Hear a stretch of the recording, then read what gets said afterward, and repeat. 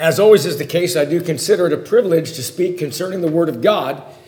And I hope what we have to consider for a little while would be helpful to you, encouraging to you, and edifying to you in some way. I preached this sermon about 4 years ago. And I really think it's very important not only to have lessons that are practical, that are relevant, things that are encouraging and edifying, but it's also important that we teach and preach things that are doctrinal. You know, I think that there are things that we practice in our Christian life and things that we do as the church, but the question is, can you all, or can all of us defend it?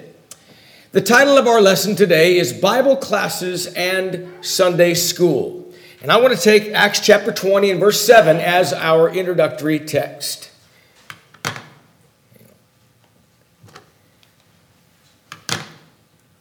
Hang on one second. In Acts 20 and verse 7, the Bible says, "Now on the first day of the week, when the disciples came together to break bread, Paul, ready to depart the next day, spoke to them and continued his message until midnight." I think there's really three things that really make us stand out with the religious world. Number one is we sing without instruments of music. Number two is we have one loaf and one cup on the Lord's table, and we commune every Sunday. And number three, we don't have Sunday school and we don't have kids' church, as it's often called today. And I'll tell you this, of all the things that people have asked me as a Christian, if you invite them to services and they're visitors and we welcome them and we want them here, and many times they'll say, how come you don't have Sunday school? How come you don't have kids' church? I mean, after all, don't the little guys have to learn too? Well, the question is, why do we do the things that we do? Why do we practice the things that we practice? There is an answer to that. But let me just say at the very outset of our lesson, Bible classes, and this is very important, Bible classes are not a method of teaching. Bible classes are an unauthorized type of assembly for teaching the Word of God. So the question before us today is not whether the Bible classes are a scriptural method of teaching, it's whether Bible classes are a scriptural method of assembly for public teaching in the church. Okay, where did Bible classes come from? Where did they originate? Did they always exist? Well, according to World Book Encyclopedia, volume 17 and page 790, it says this: the present-day Sunday school movement was started in Gloucester, England, by the publisher Robert Raikes. In 1780, he launched his Ragged School. He tried to aid the children of the poor in his community by teaching them reading, writing, and the principles of religion in America. The Sunday school movement became widespread after the Revolutionary War. However, according to history, these Sunday schools were not connected with church organizations until 1814. And since that time, many religious affiliations have adopted this denominational practice from our Methodist friends with various modifications. Okay, let me just ask this. When you talk about the church, I have to say, the church is not a denomination. Okay? I got in a Bible discussion just the other day with somebody that asked me that very question. And I said that the Church of Christ is not a denomination. And here's what distinguishes the two. A denomination really means a part of something else. In fact, one definition for denomination is this: a religious group that has different beliefs from other groups, but they're all professing to be the same. They're all professing to be Christians. So the different practices and different beliefs between them or among them are what causes them to be called a denomination. They are a part of the whole. But the Church of Christ is not a part of anything. The Church of Christ is the whole of God's people. So, what do we believe in the church? What do we believe in? We believe that we do things that are according to a Bible pattern. And it not only happens in the New Testament, even going back to the Old Testament. Notice this passage in 1 Chronicles 28, beginning in verse 11. Then David gave his son Solomon the plans, or the King James says pattern, for the vestibule, its houses, its treasuries, its upper chambers, its inner chambers, the place of the mercy seat, and the plans, again, pattern in the King James, for all that he had by the Spirit, of the courts of the house of the Lord, of all the chambers all around, of the treasuries of the house of God, and of the treasuries for dedicated things. Verse 19 says, and all this David said, the Lord made me understand in writing by his hand upon me, even all the works of this pattern. So, there are patterns for assembly, and it goes all the way back to the Old Testament. What I want to notice is, I want to notice these three passages, one after another, from the Old Testament. Notice, in Deuteronomy chapter 12 and Deuteronomy chapter 31, beginning in verse 12. Gather the people together, men and women and little ones, and the stranger who is with your gates, that they may hear and that they may learn to fear the Lord your God, and carefully observe all the words of this law, and that their children who have not known it may appear and learn to fear the Lord your God as long as you live in the land which you cross the Jordan to possess. Please notice, in the assembly there was men, there were women, and there were little ones. Not only that, there were strangers who is with their gates. And in that assembly they heard and they learned.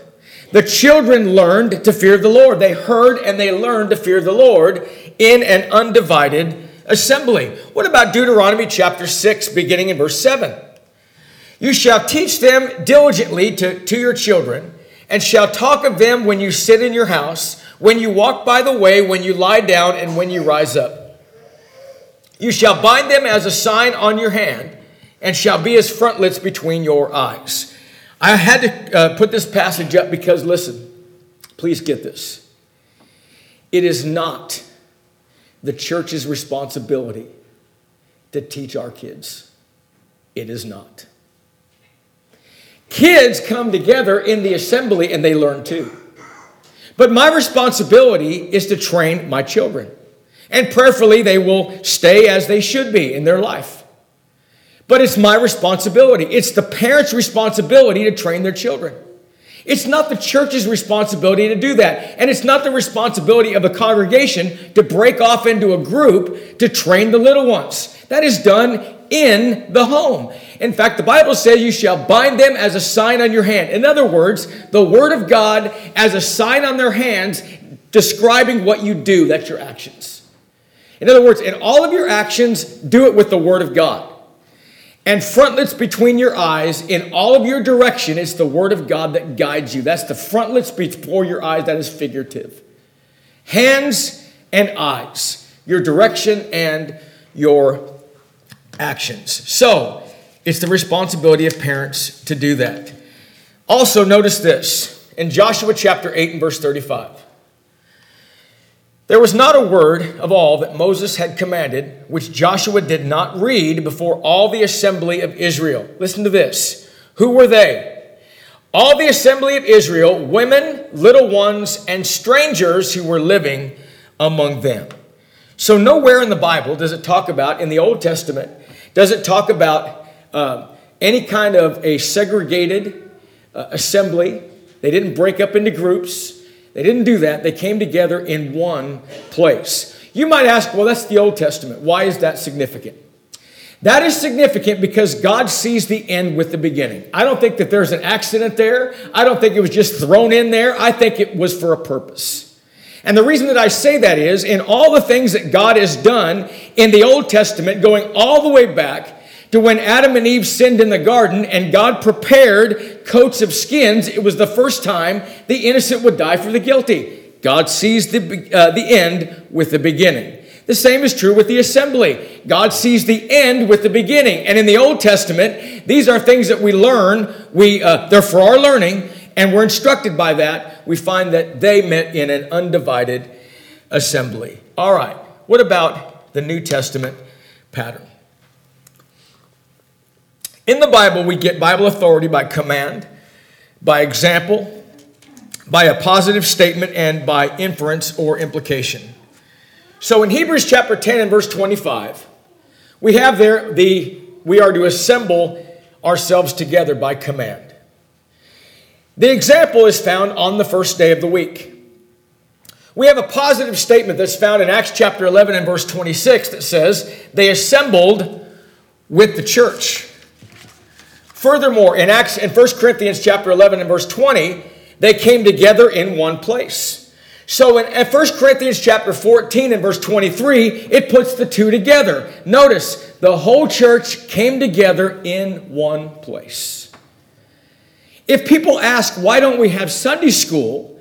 The Bible pattern is coming together. First of all, we are commanded to assemble. The example is on the first day of the week. We are to assemble with the church. We are to assemble with the church in one place. That is the Bible pattern for scriptural assembly. And that's why we do that. But there's also another thing too, and that is by inference or implication. In Acts chapter 15, verses 30 and 31, it says, and when they were sent off or dismissed, they came to Antioch, and when they had gathered the multitude together, they delivered the letter. When they read it, they rejoiced over its encouragement. So, the very fact that they were dismissed infers they were assembled. How were they assembled? The whole church coming together in one place. Now, let's talk about the method of teaching for just a moment.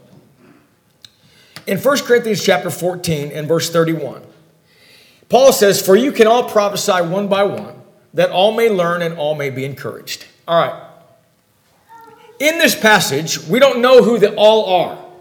But whoever it is, whoever's going to be in the all, whoever's going to be doing the speaking, it's to be done one at a time, one by one, that they may learn and all would be encouraged.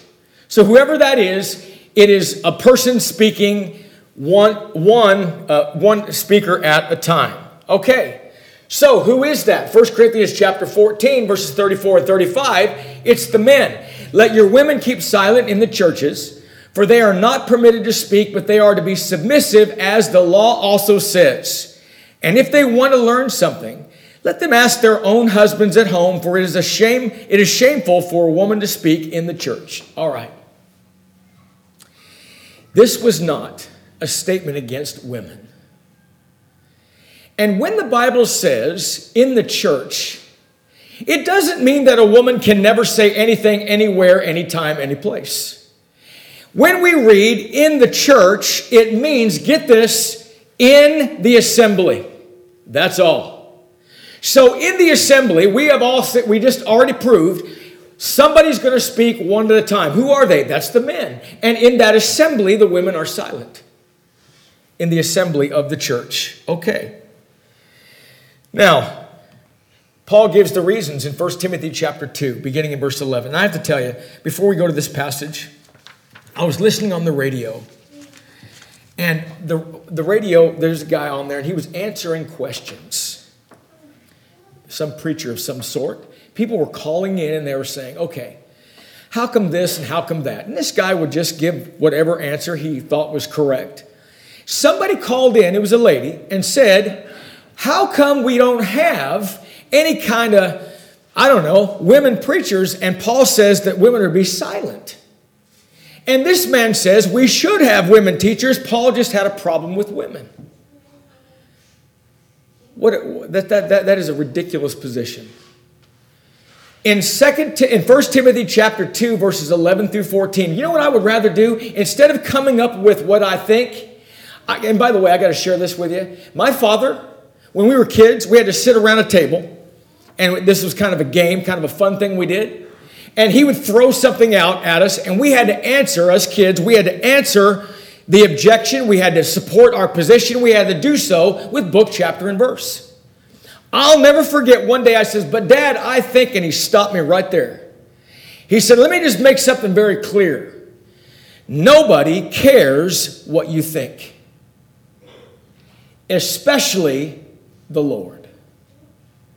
The Lord cares about what the Lord thinks.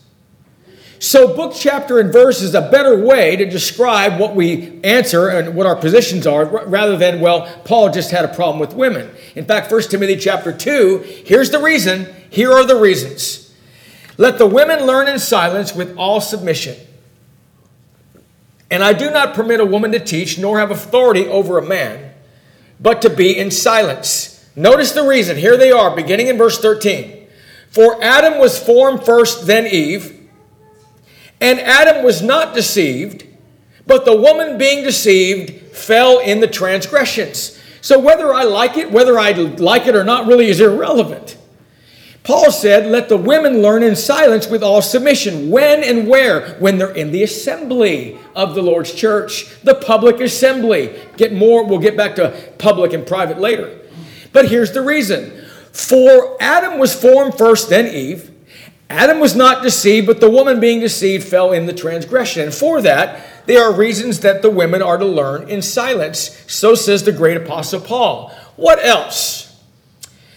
Well, not only is it going to be men that speak, but in 2 Timothy chapter 2 and verse 2, and the things that you have heard from among many witnesses, commit these to faithful men who will be able to teach others also. Now, I don't want to spend a lot of time on this, but you know exactly this point. If a person is not a faithful man, he will have no influence whatsoever in teaching the Word of God. It doesn't mean, by the way, that we reach some sort of higher level of spirituality or some higher level of perfection. That's not what that means either. I'm talking about a faithful Christian. If a man is not faithful and has that kind of influence as being faithful, he will have no impact whatsoever. But not only that, Paul said that the men that are going to teach are exclusive to those that are faithful men. Okay. Faithful men are the ones to teach. All right, here's the question. Can a woman ever teach? Can a woman ever teach? Well, let's talk about the method of teaching in public and private. Acts chapter 18. Beginning in verse 24. Now a certain Jew named Apollos, born at Alexandria, an eloquent man and mighty in the scriptures, came to Ephesus. This man had been instructed in the way of the Lord, and being fervent in spirit, he spoke and taught accurately the things of the Lord, though he knew only the baptism of John.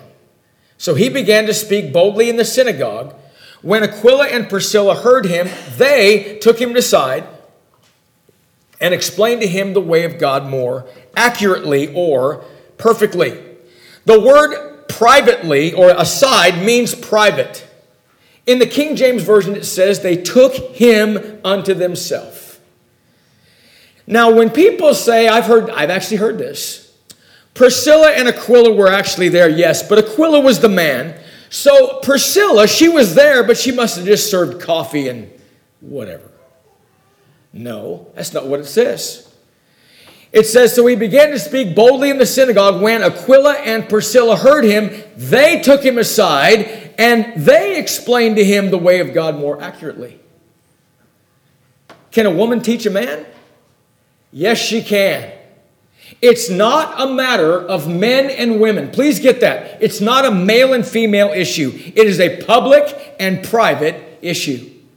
So here was a man that was speaking, an eloquent man speaking publicly. They took him unto themselves, which means they took him aside. They brought him to a private setting.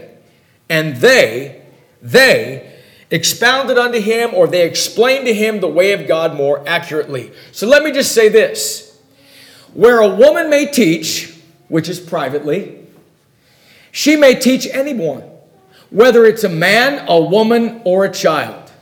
Where she may not teach, which is publicly, she may not teach anyone, whether that's a man, a woman, or a child.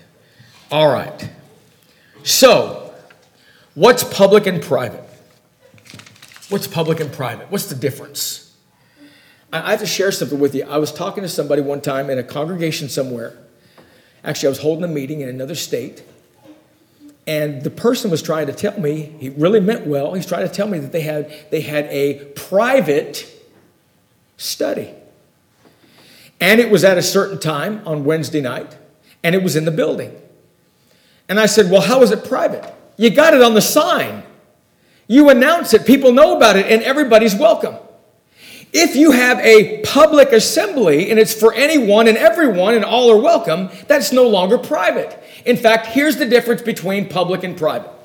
According to Webster's dictionary, public is this: it is that which is supported by or for the benefit of the people as a whole. It's open to all. I like what Darren said one time. This is really a good way to put it. This is the easiest way to figure out whether it is a public or a private gathering. Did you announce it? If you announced it, it's no longer private. If you announced it and everybody's welcome, it's public. So that's really the point. Two things. One, did you announce it? And two, was everybody welcome? If that's the case, it's no longer private. It is public. What about this? What is a private gathering? It is that which is not freely available to the public. It's carried on by an individual independently rather than under the institutional or organizational direction or support. That is a private setting. Bible classes that are open to all, supported for the benefit of the people as a whole, they are public functions, and such an assembly for teaching the Word of God is not authorized in Scriptures. Now, let's talk about this, because many people misunderstand Scriptures because they can't tell the difference if a passage is literal or figurative. And you know exactly what I'm going to say when you talk about the Revelation letter. After a private Bible study on Thursday night, somebody shared with me something in the kitchen of the house that we had the study at. And this person said that they were talking to somebody about the idea of literal and figurative. And this person said, and I made the statement, I said, it's amazing how many people know nothing about Jesus, but they seem to know everything about the end of times. They seem to know everything about the Revelation letter. This person said in response to that, yeah, I was talking to somebody the other day that said, when you start studying the Bible, don't study about Jesus, study the Revelation letter. Really? First of all, when you take someone into the body of Christ, when you reach out to try to convert somebody, you have to convert them to Jesus first. You have to convert them to Jesus. The most important thing is converting them to Jesus. They can learn the Revelation letter down the road. We want to study about Jesus. But the problem is the misinterpretation of what is literal and what is figurative. So we'll notice biblical interpretation. And by the way, there's a rule for hermeneutics describing what is literal and figurative. And that's this: every word, statement, or passage must be understood literally unless one is forced to understand it figuratively. That means when I open up the Word of God, I have to assume that the wording there is literal unless a literal interpretation of that passage does not make any sense and violates other scriptures, and it is something that is impossible. One scholar wrote that the communication between the writer and the reader can only take place if the reader attaches the same meanings to the words of the writer that the writer gave them. If the reader is arbitrarily making the words figurative, then no communication takes place. And I'm going to give you a great example of that. A great example before we go to exegesis and eisegesis interpretation. Okay? Here's a great example. People that are advocates for individual cups on the Lord's table. Okay? Advocates of that say, when the Bible talks about cup, it is talking figuratively and it means the contents. So it really doesn't matter. The container doesn't matter. The number of containers do not matter. All that matters is the contents, and the cup itself is a figure when it says this cup. No. In 1 Corinthians chapter 11 and verse 25, when Paul wrote to the church at Corinth, this cup is the New Testament in my blood. The cup that we're going to see in just a few minutes, the cup is the New Testament in the blood of Christ, which is the contents. The cup and the contents is the communion of the blood of Jesus Christ. Literally. Not figuratively. And you know what happens sometimes, folks, is these two words right here. Big fancy words, but they're really simple. Exegesis, or an exegetical interpretation, is a drawing out the meaning in the context that it was given. And by the way, there's nothing better than ever studying a Bible passage or even teaching from a Bible passage in the context that it was written. That is an exegetical or exegesis, drawing out the meaning. Eisegesis is putting in one's own personal meaning. You ever known somebody did that?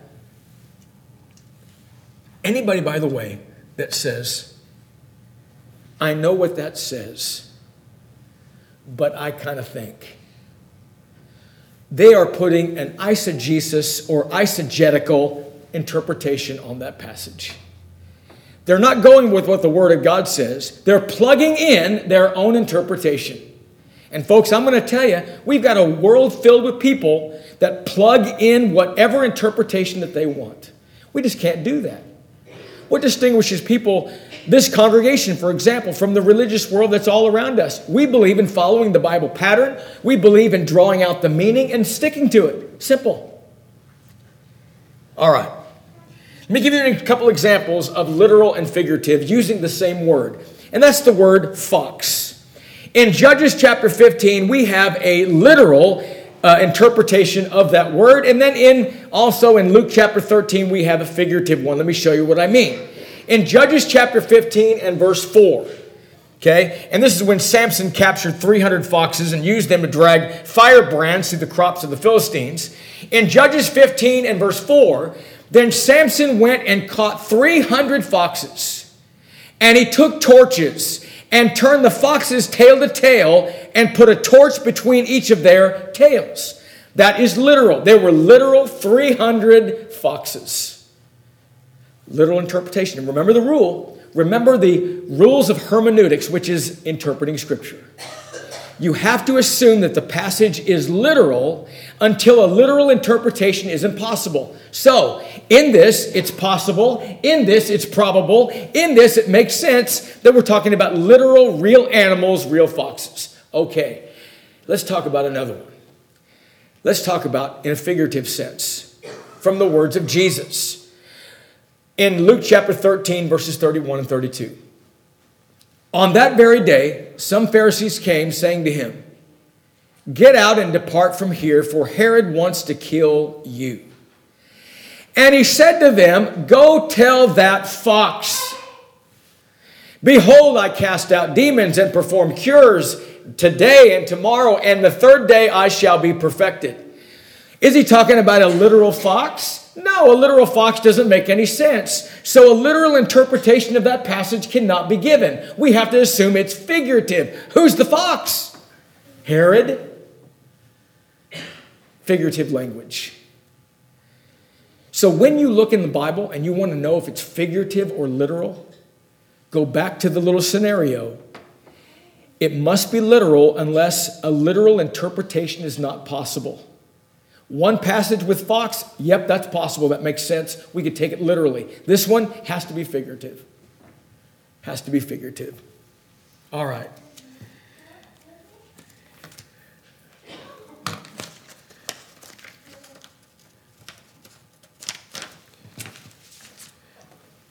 The final thing I want to notice to sum up our remarks today, and why we don't break up the assembly and why we don't have Sunday school. And folks really want to know that. Why don't you do that? I'll tell you why we don't do that. Here's the reasons. We believe that we are people of the pattern. We follow the pattern. God has always instructed us to follow the plans or the pattern. It goes all the way back to the Old Testament. They met in an undivided assembly. Who were present in that undivided assembly? Men, women, children, and strangers. Going all the way back to the Old Testament. Very significant. God sees the end with a beginning. Number two, in the New Testament, how did they meet? They met in an undivided assembly. The whole church came together in one place. And who were present? Men, women, children, and visitors. all present, all in that same gathering. The method of teaching was not only one man speaking at a time, but faithful men that spoke one at a time. We talked about the idea of public versus private. Rules for teaching. Where a woman can teach, for example, she can teach anyone, a man, woman, or child. Where she cannot teach publicly, she can't teach anyone, man, woman, or child. And finally, the rules of biblical interpretation. The rules of literal and figurative. We must assume that the passage is literal. Unless a literal interpretation is impossible, then it must be figurative. Okay, I'm finished, but I want to say one final thing to you. It matters that all of you and me can defend why we believe the way we believe. Do you know why? What if you just said to somebody, hey, how come you don't have Sunday school? Well, we're against that. It's in the Bible somewhere. They didn't do that in the Bible. Do you know that somebody at some point in time can offer a better argument than you to make more sense to have something that is diametrically opposed to the Scriptures? It's imperative that we can not only know what the Scriptures are, but be able to defend it. Why do we have one loaf and one cup on the Lord's table? Why? Can you defend it? I'm talking about after you obey the gospel, we know what it means to be a Christian, but can you defend why we believe the way we believe? What about this? Remember at the very beginning in our introduction? What about our music? I hear people say all the time, oh, I just love the music over at so-and-so. The band is wonderful. It's just wonderful music. You know what? It may be wonderfully sounding stuff, but why do we believe that we must meet in an undivided assembly and sing without instruments of music? Can you defend that? I'll tell you something. If you can, it'll make you strong. It'll make you rooted and grounded in the truth. It'll make you, no matter what comes your way, you will not deviate. You will not pull up stakes. You will not quit. You'll stay firm all the way. And you'll take the word of God, and just maybe you can plant the seed in the heart of somebody that needs it. And just maybe you might have influence converting them to the truth that's found in the word of God. We thank you for listening to our podcast put on by the Church of Christ at 2215 Plans Road in Bakersfield.